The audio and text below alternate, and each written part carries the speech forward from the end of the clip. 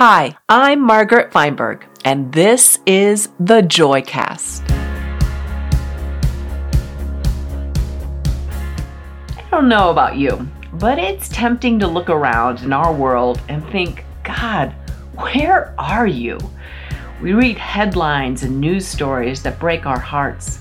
We hear from our friends and family the stories of their health updates and financial updates and marriage updates, and sometimes they are just too much to bear. It's easy to start wondering, God, where are you? And even questioning, God, are you really good? Yet anchored in the first chapter of James are two powerful verses that remind us that no matter what we're facing, we can turn to the Father of heavenly lights who waits to lavish us with wisdom and love. Beginning in James chapter 1, verse 17. Every good and perfect gift is from above, coming down from the Father of the heavenly lights, who does not change like shifting shadows. He chose to give us birth through the word of truth, that we might be a kind of first fruits of all He created. Let's take a minute. I want to ask you, what is one of the most memorable and meaningful gifts you've ever been given? Take a moment. Think about it. Was it at a Christmas or a Valentine's Day or a surprise party? Was it a particular birthday or just something that a neighbor or a friend showed up with that was just the most perfect gift at the most perfect time, and it meant something to you that was actually beyond the actual object? Several years ago, I wrote a book many of you have read called Scouting the Divine, My Search for God in Wine, Wool, and Wild Honey. To understand the agrarian themes of the Bible, I spent time with a shepherdess, vintner, beekeeper, and farmer, and the scriptures came alive in a whole new way. I found myself asking, how have I read the Bible for so long and never knew these things?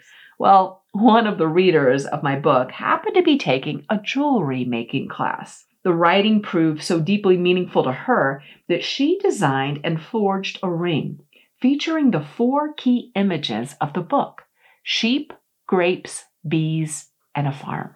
When she handed me the ring, I was overwhelmed by the beauty, the intentionality, the work, the sacrifice, all she had done to form this small silver gift.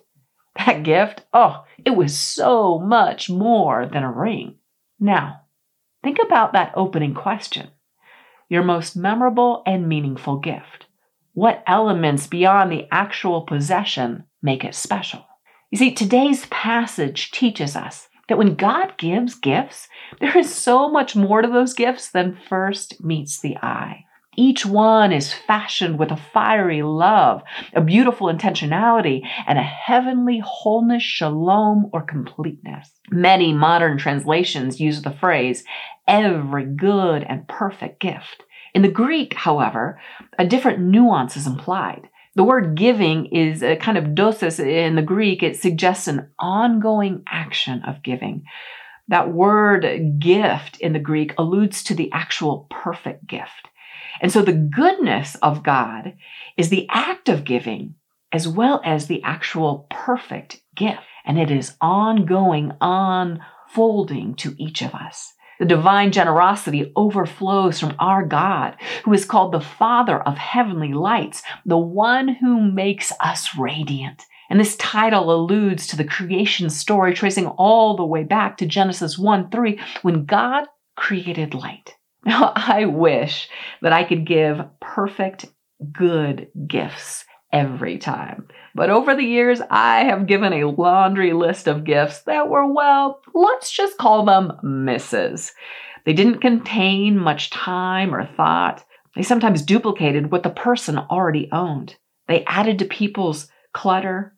They contributed simply to consumerism. Sometimes the people were even allergic to what I gave them. Sorry for everybody who I sent all those things with gluten and dairy. And yet God is the perfect gift giver. because He knows us inside and out. He doesn't make mistakes. God never misses in His gifts. He takes great joy in giving you what you need just when you need it, as an unfolding gift of His compassion, love, and grace. And He has good gifts up His sleeve for you today. In the midst of our trials, we can sometimes become blind to God's gifts, His presence, His power of the Holy Spirit, His sending of friends who are willing to listen and pray. Oh, that sudden provision or that unexpected breakthrough, and so much more.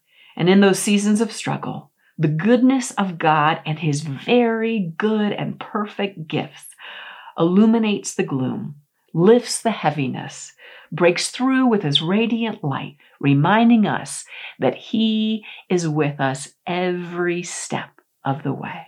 James is saying to us that whenever we go to God for wisdom, remember, trust His goodness. Trust He's not going to shortchange you or withhold good things from you. God isn't asking you to pull yourself up by the bootstraps, try harder, or keep a stiff upper lip. God stands tippy-toe, ready to lavish you with good gifts, including His wisdom, and it is a joy to give it to you.